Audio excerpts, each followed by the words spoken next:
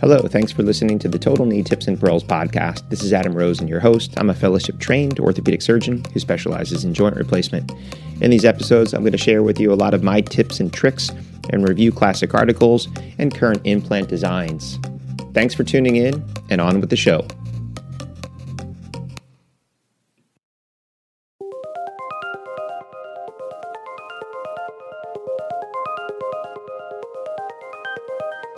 Hello and welcome back. This is Adam Rosen. You're listening to the Total Knee Tips and Pearls podcast, and in Season 3, again, we're talking about orthopedic information for the primary care provider. This, again, is my way and my attempt to try to further the orthopedic knowledge to people on the front lines, seeing patients in the primary care setting, internal medicine, urgent care, and ER. So in today's episode, I want to talk about the Achilles. The Achilles is a common injury, and it's a common reason for patients to present to the urgent care, ER, or primary. Now, the main thing that I really want to get across is the missed diagnosis or the long-winded attempt at a diagnosis of an Achilles tendon rupture. But before we get into that, let's really talk about the three common and sort of the one asterisk, the similar but not Achilles injury. So, we typically hear I was playing tennis, basketball, running, felt pain, pop, swelling, inability to bear weight. But people may come in with more acute symptoms or more chronic symptoms. Now, if they've had this slow, gradual pain, but it's been for less than 2 weeks, maybe the weekend warrior, they did a whole bunch of activities, moving, things like that, and they have pain in their Achilles, that is Achilles tendinitis. So the patient presents with pain, posterior aspect of the heel. They're able to walk. They probably didn't hear that loud pop. They're limping. And when you examine these patients, the Achilles is intact. Okay, so now let's take a step aside and let's talk about the exam, because the exam is not hard. So it's a very simple thing to do, but there's a few little caveats. So one, feel it. If you feel the normal side and you can actually palpate from the heel or the calcaneus up or from the gastroc-soleus muscle belly down, you will feel the Achilles. And don't be afraid to squeeze it and touch it, because if someone truly had a rupture that was a few days ago, the hematoma can be somewhat firm and you could miss a defect. So you have to push on it. Now, I'll typically do this with a patient sitting on the table because I'm used to feeling it, and I'll actually take my index finger and push up into the calf and just slide it down. So it's actually the side, not the ball or tip of my finger, but actually the side, and it'll feel that little, divot if they have a hole or defect, but you can squeeze it and palpate it from the side. Because if they have Achilles tendinitis, they may be tender at the heel where the Achilles inserts to the bone, insertional Achilles tendinitis. They may have pain and tenderness right in the middle of the Achilles tendon, mid-substance Achilles tendinitis. That's the classic, what you've been taught, the watershed region. There's blood that comes from the heel up through the Achilles and blood from the muscle that comes down through the Achilles, and that's the more common area where people will rupture it because the blood supply is the least in that area. Or higher up, they may have pain at the level where the muscle blends into the tendon, the myotendinous junction. So all of those are acute or slow prodromal symptoms of the posterior aspect of the heel, pain. It is intact. It is not completely torn, and they're able to walk on it. So if they have Achilles tendinitis, treatment, pretty straightforward. It's usually a course of ice, rest, anti-inflammatories if there's not a contraindication. Now, ice for the acute thing, there's a whole lot of data that goes back and forth. Is it ice? Is it heat? Can you use contrast? And I'll tell patients exactly that. Start with ice. That's the most common thing people will use. Sometimes heat makes it feel better. In some people, they like to go back and forth between a heating pad and ice and back and forth. Now, once, again, the pain and symptoms, you heard me talk about it in the knee. We can do things, but let's treat the pain first. So ice, anti-inflammatories, rest, treat the pain. Okay, a few days in. Now, let's start with stretching. So stretching the gastroc and the soleus, the two different muscles that make up the Achilles. And you can find those online. One is the simple sort of hurdler stretch where you're, standing with your hands in the wall, one knee's bent, foot's close to the wall, the other one's behind with the leg straight, you're trying to get the heel down. The other one is with both feet together, a little bit different and slightly apart from the wall by about a foot, hands, and you bend at the knees, keeping your heels. So you'll stretch those different muscles in the gastroc and the soleus, which stretches the Achilles. Now, what if those simple things aren't enough? Okay, so occasionally you'll have someone in horrible pain. You may immobilize them in a tall cam walker boot. The short boots are great to immobilize the foot. They're not very good at immobilizing the ankle. So if you're going to put somebody in a boot for an Achilles tendon problem, it needs to be a tall boot. It is also rare, but occasionally you get people that are in horrible pain and the tendon's intact and they may need crutches. That's okay. Now, the in-between is someone that's hurting just with walking. The trick is getting a heel lift or a heel pad. Because if you put a heel pad in the shoe for the next few weeks, that the Achilles is slightly more relaxed. So every time they step forward, they put a little less tension on the Achilles. So it helps people that are hurting and limping, but not bad enough that they need a period of immobilization. And then they can start the stretching program and then wean out of that heel wedge. You know, the occasional person that fails to progress on their own with ice, rest, anti-inflammatory stretching, that's the person that you may need to send to formal physical therapy for additional treatment stretching modalities. But most of these patients will respond on their own. And it's also important to understand what was the inciting event. You know, if they had never played a particular sport before and they played it on Sunday and that causes symptoms, okay, we figured it out. But if there's some repetitive thing that's causing these symptoms, you may have to modify that activity. Okay, second diagnosis, most common in the Achilles, is what's called chronic Achilles tendinosis. So what is this? This is somebody that has had multiple acute issues over and over and over again, and now it's become chronic. So it's more than 2 weeks, but typically these are people that when you ask have had symptoms on and off for years. Now, occasionally when you look at the Achilles compared to the other side, if they don't have it on the other side, you'll actually see a thickening or a widening of the Achilles. When you feel it, it'll feel thicker or wider. And what that is these chronic little partial microscopic tears that have then attempted to heal, and you'll have this thickened wad. So those are people that have chronic Achilles tendinosis. Now, treatment, somewhat similar. So depending on the symptoms, ice, heat, anti-inflammatories, period of rest, rare, but occasionally period of mobilization, on occasion, heel lift, but very aggressive stretching and strengthening. So these are people that may have this chronic condition, and if we can stretch out the Achilles and improve the strength, you may prevent some of these flare-ups. The next thing before we jump into the rupture is the one asterisk. So further up in the calf muscle is a tendon called the plantaris.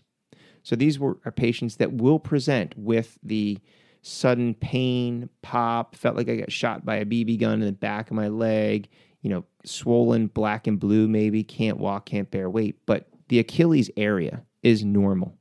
The Achilles tendon is normal. Their pain is higher up in the calf. So this is that muscle that occasionally ruptures, the tendon that ruptures. It can be painful. It's treated symptomatically. So typically when I see patients, I just use a soft cast like some cast padding or an ACE wrap. An ACE wrap would work fine. Ice, heat, massage, anti-inflammatories typically resolves on its own over a number of weeks. If they're really painful because of the foot and ankle moving up and down, you can use a cam boot or walking boot. It is rare for these people to need physical therapy, but it is the plantaris. The Achilles is normal. Okay, so now let's jump into the Achilles tendon rupture. And the important part of this is that I want to make sure that everybody understands that this is a clinical diagnosis. Why? It has been shown and studied and proven that when non-orthopedic doctors don't make the diagnosis or even make the diagnosis and think they need an MRI, by ordering the MRI, not only do you waste money, but you delay time to treatment. Because typically you see the patient, you order the MRI, has to get approved by the insurance, has to get scheduled, has to get completed, has to be read by the radiologist, has to be sent to your office. Now you've read the report. Now you try referring someone to orthopedics, and if they were a surgical candidate, you've now delayed the time to treatment, which can sometimes lead to retraction of the muscle, which can make the repair more difficult, the recovery harder and longer. So there is no reason for an MRI for an acute Achilles tendon rupture. You should be able to make this diagnosis clinically. Now, for me, when I do it in the office, I just pick the leg up. I can feel it. Now, occasionally I get the phone call. So I get the phone call, friend, family member, or doc as a patient that, I think they tore it, they're at home. And as long as, there wasn't a fracture, they typically have to take the history first, but, I'll say, hey, it's your right foot. Okay. Hold on to the sink. Okay. Pick your left foot up. So you're standing on just your right foot. Okay. Now go up on your toes. And usually what you'll hear over the phone is a chuckle. Like, I can't. Occasionally it's painful, so those patients won't be able to do this at all, but that lets me know the Achilles is out over the phone. Now, when I feel this, again, I'll take my fingers, and you have to push in a little bit into the muscle, and they're sore and they're going to hurt, but as you slide from the gastrocsoleus muscle belly down to the calcaneus, your finger will fall in. It's usually about a finger pad thick, and you'll fall into this hole or defect. It's torn. Now, the classic test is not a Homan. It's a Thompson. I've actually seen. So if you're going to use the eponyms and the fancy names of fractures and tests, just know what you're doing. So, I've seen the, patient with negative Homans, positive Homans, diagnosis Achilles tendon rupture. Like, no, that's for a venothromboembolic problem. That's a DVT until you prove or disprove it with the ultrasound. But what we're talking about, Thompson. So couple simple ways of doing it. The easiest way in the office setting, if you have the patient sitting in a chair, is have them get up on their knees on the chair facing away from you and look. A lot of times you can see it. You'll see ecchymosis, but sometimes you'll see a divot. It's torn. And then you can actually grab the calf on the non-injured side. Squeeze the calf. The toes will point towards you. The foot will plantar flex. Squeeze the calf on the on the injured side and squeeze the calf. The foot will not move. The other way of doing it, if the patient's on an examination room table and can roll over onto their belly, I call this my significant other test. This makes it really easy because you bend both knees up. So now your knee's bent at 90 degrees, patient's laying on their belly. And what the significant other will see is that the uninjured foot is pointed because the Achilles is under tension. And the injured foot is flatter, almost at a 90-degree angle, because there's no Achilles tendon tethering the ankle. Now, you can do your Thompson here. So again, squeeze the foot or the calf that's not injured. The foot will plantar flex. It'll go towards the ceiling. Squeeze the calf of the injured. The foot will not move. It is torn. They have an Achilles tendon rupture. Immobilize that patient in a cam walker boot and refer to orthopedics. Why? Again, if you send them to an MRI, it does not change the diagnosis, but it does waste money and delay time to treatment. Now, the only time I will get a MRI is occasionally I've had people sent to me for a missed Achilles tendon rupture. We're talking 6-9 months out.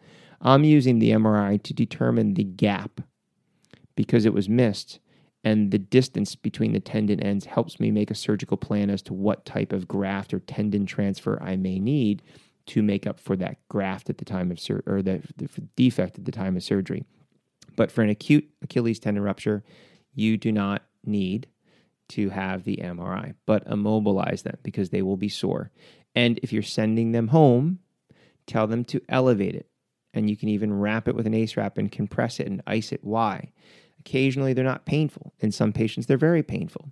So if you send a patient home and they don't elevate it, they don't ice it, they don't wrap it, they don't compress it, and then they come to the orthopedic surgeon's office and they're a surgical candidate, because of the swelling, we can't operate right away. So compression, elevation, immobilization, ice will help.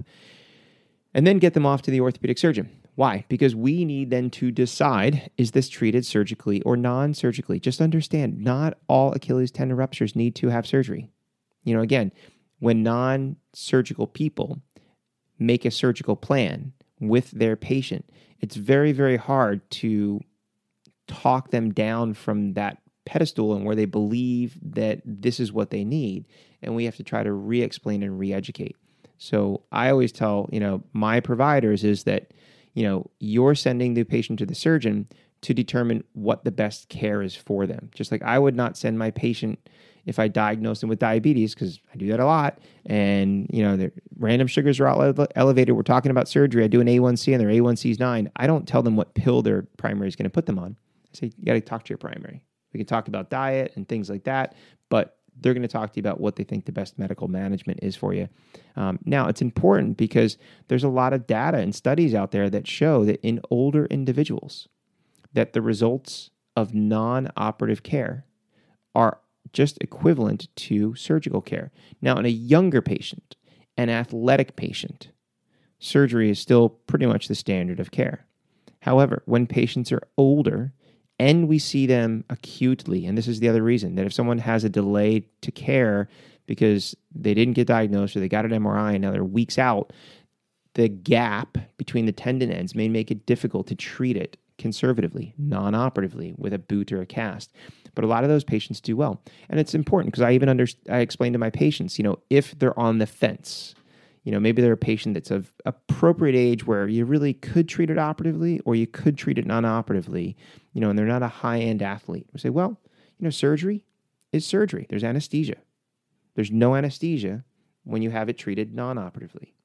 When you do surgery, there's an incision, so there's a risk of an infection. No risk of infection because there's no incision with non-operative care. Now, there is a risk of re-rupture, and the risk of re-rupture is slightly higher by a little bit, depending on what study you read, with non-op care versus operative. And the function's fairly normal, but when we look at Cybex testing and muscle testing, sometimes you can note some subtle differences in strength if it's repaired operatively versus non-operatively. But the overall recovery when you get out, 9 months is quite similar. So for me, I'm not a big-time athlete. I'm a dad, I'm a surgeon, I'm working, I don't run. So me, if I had mine torn, I know I could diagnose it and I could put myself right into a cam walker boot with a heel wedge and I would avoid an operation.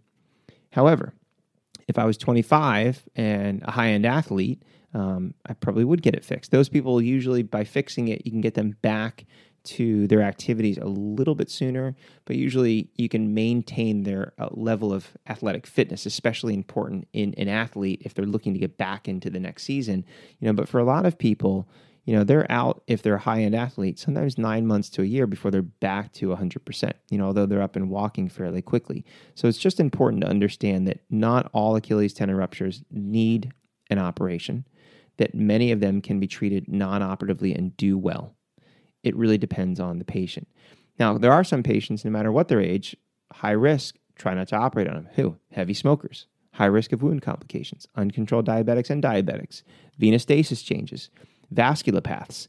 Those are all people, typically they are older, but if they're younger, those are patients that the risks of surgery go up significantly. Wound complication goes up significantly. So those are patients, although may fit into a category for some reasons for operative care, may not be the most optimal surgical candidate and therefore are treated non-operatively. So again, in review, somebody comes in with heel pain, Achilles tendonitis, acute, less than 2 weeks, pain, tenderness, not torn, anti-inflammatories, ice, heat, rest, immobilization if needed, if they're severely painful, heel wedge as an intermediate step, and stretching, consider therapy if they fail to progress on their own. Second, Achilles tendinosis, a chronic condition, multiple episodes over many years, thickening of the tendon. This is an acute flare-up of a chronic condition, same type of thing. Rest if they have the acute flare-up, anti-inflammatories if necessary. The big thing is stretching and strengthening. That becomes the big key. It is rare, but occasionally chronic problems we will debride and repair, but that's a small portion of those patients that fail all other conservative care. That asterisk we talked about, plantaris tendon rupture. So that's more up in the calf. They'll hear the pop, they'll feel the pain, they'll have swelling, but it's higher up in the calf. The actual Achilles tendon itself is intact, treated symptomatically, compression, ice, gentle range of motion, tends to respond quite well on its own. And the last thing is Achilles tendon rupture. There is a palpable defect. You have to have these patients on their knees on a chair or on their belly on a table, because if you have them sitting, you will probably miss the diagnosis. I've even seen people, they lifted their foot up and they could put it down. They didn't put it down. Gravity put it down. So don't say because the foot went down that the Achilles is intact. They lifted it up with their tibant and they stopped lifting it up and gravity pulled it down. So you want to do a Thompson test. That's the calf squeeze, but you want to look and you want to feel. And if you feel, you'll feel the defect. And once you diagnose it, they have an Achilles tendon rupture. You do not need the MRI. It wastes time and money and delays care, but you want to immobilize them. You want to have them go home and rest, elevate it, ice it, and compress it. So if they're a surgical candidate, we've treated the soft tissue and then get them off to an orthopedic surgeon. And this is one of those ones where, ankle pain of, 6 weeks duration, no trauma, x-rays normal, normal referral. But if you have someone with an Achilles tendon rupture, my preference is call me, text me, send me an email, send me a message in the EMR, because if you tell the patient to go to ortho, you put your little, EMR consult request into orthopedic services, it goes into the queue. The people answering the phone a lot of times don't know how to prioritize. And that's a patient that called appropriately, but didn't get booked for 3 weeks, where I could have seen them the next day and had them on the operating room schedule if they need surgery within a couple days. But if you call, text, send a message, hey, I think I have somebody with an Achilles tendon rupture, 50-50 in my book. I see those patients. It's easy. It's quick. I can diagnose it and go, yep, it is. No, it's not. This is how we're going to treat you. But this way, if it was torn and they're a surgical candidate, we can treat them expeditiously. So I hope that answers, in a nice, concise sort of summary, all of the Achilles tendon injuries you may see in the urgent care, in the ER, in the primary care setting, and the differences between tendinitis, tendinosis, and ruptures, and the plantaris tendon rupture, how to treat them, when to refer them, and how not to order an MRI for acute Achilles tendon ruptures. And that's the way that your patients are going to get the best care and get the best results. So if you found this helpful and you have friends, colleagues that you really think would benefit from this information, please send on this link, inform them of my podcast, Season 3. This is all geared towards the non-orthopedist, but dealing with orthopedic problems and orthopedic injuries. I'm Adam Rosen. You've been listening to the Total Knee Tips and Pearls podcast, talking about the Achilles. And until next time, stay safe.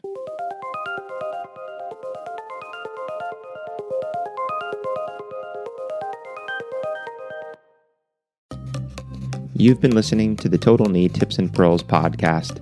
Make sure that you're subscribed so you'll be notified of future episodes. And please take the time to leave a review. It helps other people like you find the show. Until next time, stay safe.